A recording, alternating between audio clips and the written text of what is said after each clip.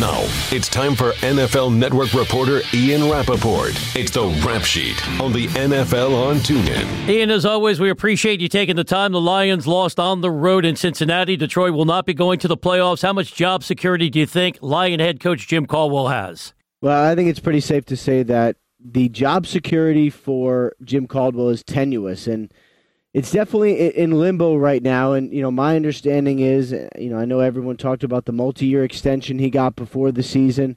It was really just a one-year deal with a team option. In other words, putting him under contract for 2018.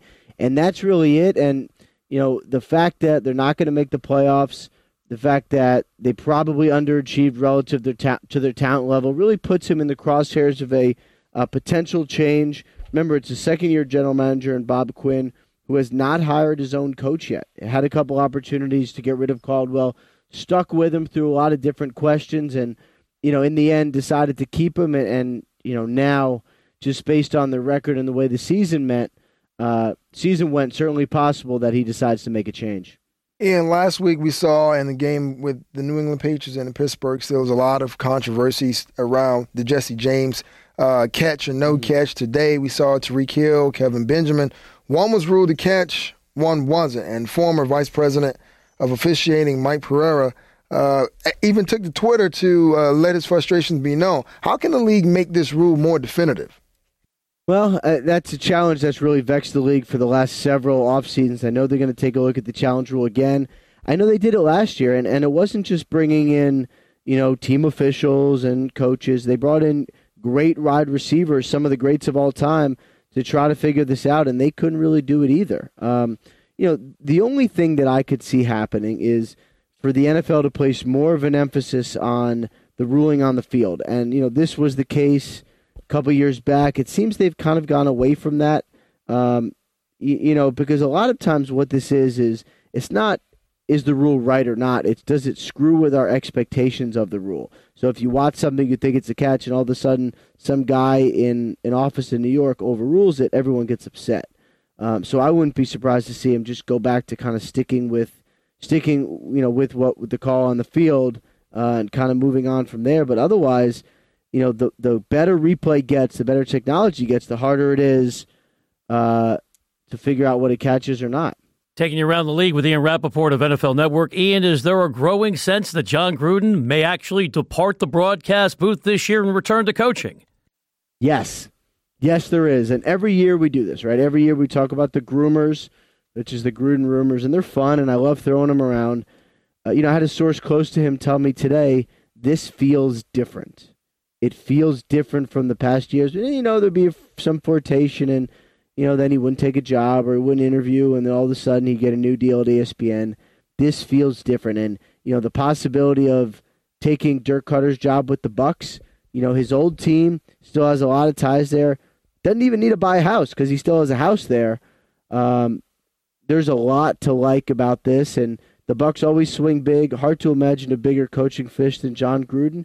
Would immediately make them one of the number one stories in football. So, yeah, I think it's possible. And with 2 minutes remaining, and what was a tight game between the Los Angeles Rams and the Tennessee Titans, who were fighting for their playoff lives, we watched DeMarco Murray take a shot to his lower extremity. What more do you know about his injury? At this point, it seems to be a sprained knee. A lot of times you get hit like he did. It's either an MCL or an LCL, but it is a sprain. At this point, it's the kind of thing where they only got 1 week left. So any type of injury, immediately puts his status in doubt, and that's kind of where it is. I mean, it's they're very much looking at the possibility of needing to win next week, needing help, and not having one of their best runners out there. And then, you start to figure out, well, let's say he's not out there. What is his future? He's got a big price tag next year. Obviously, they've gone younger at running back. It might have seen the end of DeMarco Murray in Tennessee. Ian Rappaport, NFL Network, is our guest on the NFL on TuneIn. Ian, now that James Harrison has been released, do you expect a contending team to pick him up, or perhaps he could be re-signed by the Steelers? Well, I could see both. I shouldn't say I could see both happening, but I could see either scenario. I will be very curious to watch New England tomorrow at 4 o'clock. They love pass rushers. They need them. They need front seven help, and man, could you imagine how great it would be for the Patriots to get James Harrison and rub it in the Steelers' noses in the AFC title game if he gets a sack or something? I mean, it would be ultimate Patriots trolling. So yes, I think that is possible. If he doesn't get claimed, I would expect him back with the Steelers. I believe they waived him because they thought he had the best chance of clearing waivers when they put Marcus Gilbert on the active roster. You know, the Buffalo Bills have seen their ups and downs this season, but we watch as Travis Cadet was carted off on the field in the game against the New England Patriots. Have you received any other information as far as what his status is? Will he likely return in next week's game? Doesn't sound like he's going to return for next week's game. Dislocated ankle is the word that I got. Still waiting on some tests, but that's a lot of time. That's often one where you sort of know what it is. So 1 week left in the season. He's bounced around a lot, but seems to have found a home, and now going to likely be out for the season and potentially facing ankle surgery. Thank you, Ian. Happy holidays. We'll chat with you Wednesday on NFL No Huddle. All right. Look forward to it. Thanks, guys. You've been listening to No Huddle with Brian Weber and former Steelers quarterback Cordell /Stewart. Live on the NFL on TuneIn. 20, 15, 10, 5, touchdown. The National Football League is on TuneIn.